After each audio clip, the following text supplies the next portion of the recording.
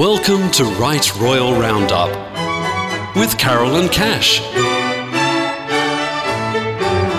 The show that keeps you updated with what's happening in the world of royalty, from the British royal family through to the aristocracy, and current events from around the royal world.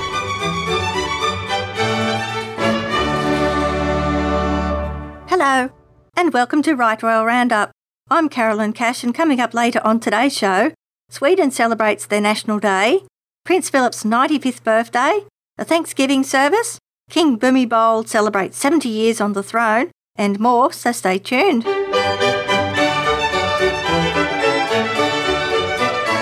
Visit Right Royal Roundup on Facebook or follow us on Twitter at Right Royal Roundup. Or you can check out our website, rightroyalroundup.com.au.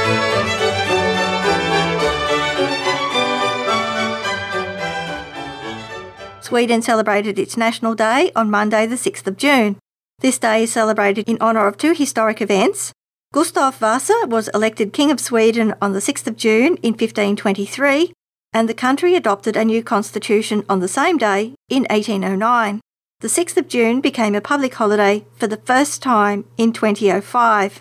The Swedish Royal Court released 4 new photos of Crown Princess Victoria's children, Princess Estelle and Prince Oscar, which were taken at Haga Palace. Prince Carl Philip and Princess Sophia's 7-month-old son made his first public debut, which was holding an open day. Princess Sophia was wearing traditional dress when she and Prince Carl Philip welcomed visitors and greeted well-wishers. However, the little prince was oblivious to the noise from the crowd and the Navy Band, which performed some ABBA songs in the courtyard. Crown Princess Victoria and her husband, Prince Daniel, attended a citizenship ceremony in Nacka City Hall whilst their children remained at home. Later, the royal family attended a music concert in Sweden's honour at Skansen, which is Stockholm's outdoor museum. Children dressed in traditional peasant costumes to present bouquets of summer flowers to King Carl Gustaf and Queen Silvia. King Carl Gustaf and Queen Silvia visited Sofiero at Helsingborg to celebrate the castle's sesquicentenary, in other words, their 150th anniversary, as well as the National Day. For more details about Sweden's National Day, and to see those gorgeous photos of Princess Estelle and Prince Oscar, don't forget to visit our website at rightroyalroundup.com.au.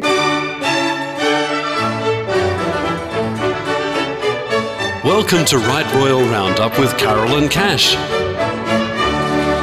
Now crossing live to the throne. Excitement is building in London with the forthcoming Queen's birthday celebrations, with Trooping the Colour on Saturday and the Patrons' Lunch on Sunday.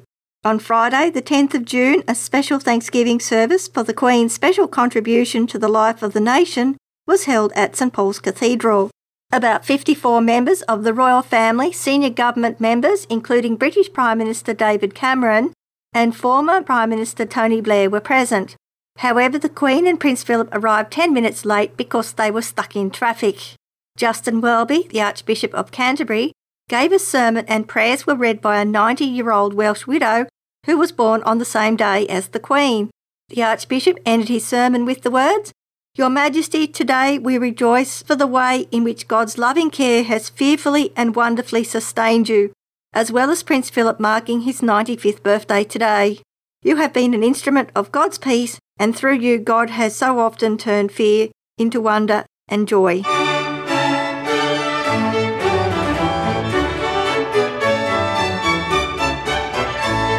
On Right Royal Roundup, time now for a British royal family update. News and views from Buckingham Palace. As we mentioned earlier, Prince Philip also celebrated his 95th birthday on the 10th of June, and it was marked with the traditional gun salutes. Prince Philip has become the longest-serving consort in British history, overtaking Queen Charlotte's record of 57 years and 70 days in April 2009. Queen Charlotte had married King George III in 1761, and she died in 1818. He was born at his family's villa, Monrepos, on the Greek island of Corfu in 1921. He was the youngest and the only son of Prince Andrew of Greece and Princess Alice of Battenberg. He was also the great-grandson of King Christian IX of Denmark and was also one of Queen Victoria's great-grandsons. However, the family were forced to flee when Prince Philip was only 18 months old with no money and no travel documents. They eventually settled in Paris, but exile took its toll on the family. Princess Alice suffered a nervous breakdown and was sent to a psychiatric clinic when Prince Philip was only 9 years old. Prince Philip was shunted between various relatives and boarding school in Germany and Britain before his uncle Dickie took charge and urged him to pursue a career in the Royal Navy. He first met the future Queen at a wedding when his cousin, Princess Marina of Greece, married Princess Elizabeth's uncle, Prince George, the Duke of Kent, in 1934.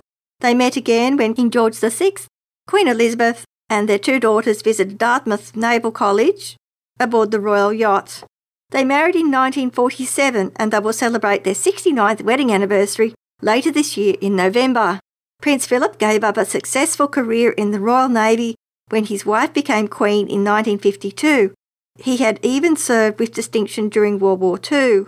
However, despite his age, he carries out more public engagements than Princes William and Harry and the Duchess of Cambridge combined.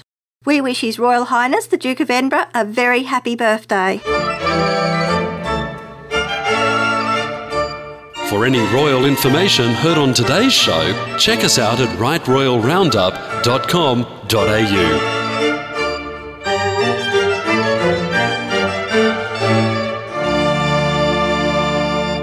Queen Margrethe of Denmark visited Varde on the 3rd and the 4th of June during her summer cruise aboard the royal yacht Dannebrog. On Friday, the Queen attended a reception at Varde City Hall and she met with school children who were preparing greetings from home packages for soldiers on deployment. Queen Margrethe also provided some pens with the royal monogram to go into these packages. The Danish government is also cutting down on which royal grandchildren will be paid a salary by the state. Prince Christian, as second in line to the throne, will continue to receive a salary, whilst his younger brothers and sisters will lose theirs. According to the local Denmark, most of the population doesn't think Prince Joachim's children should receive these payments. From 1849 to 1995, only heirs to the throne, their spouses and widows were financially supported by the government. These rules were changed when Prince Joachim married his first wife, Alexandra, to include his family.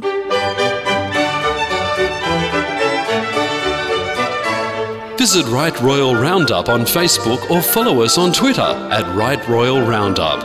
Or you can check out our website, rightroyalroundup.com.au. King Bhumibol of Thailand celebrated 70 years on the throne on the 9th of June, making him the longest reigning monarch in the world, as well as in Thai history.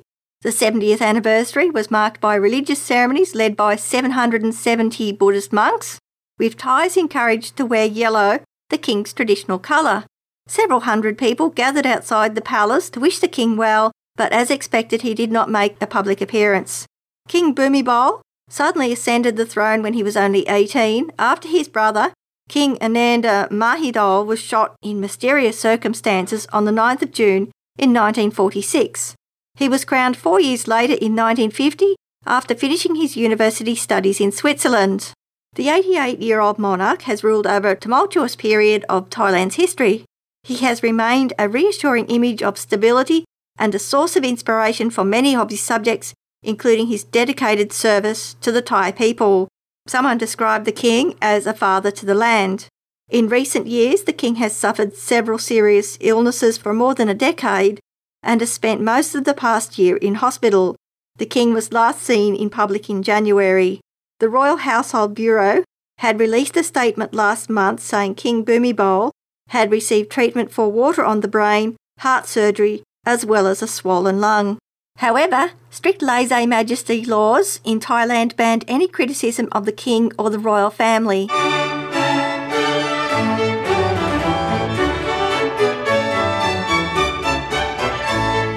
On Right Royal Roundup, we now go back in time for some Right Royal Regal history. According to one recent report, scientists wanted to name the Loch Ness Monster after the Queen, but she politely declined just in case it turned out to be a hoax. Peter Scott, the son of polar explorer Robert Falcon Scott, and also a Fellow of the Royal Society, wrote to the royal family back in the 1960s, offering to name it Elizabeth Nessiae. Although the Queen was said to be very interested, advisors wrote back to Scott saying it would not be appropriate to attach her name to something that was regarded as a monster. These details are in a new book, A Monstrous Commotion, The Mysteries of Loch Ness, which were written by the former Dean of Medicine at the University of Bristol, Professor Gareth Williams. That's all we have for this week. Thanks for joining us, and we look forward to your company again next week.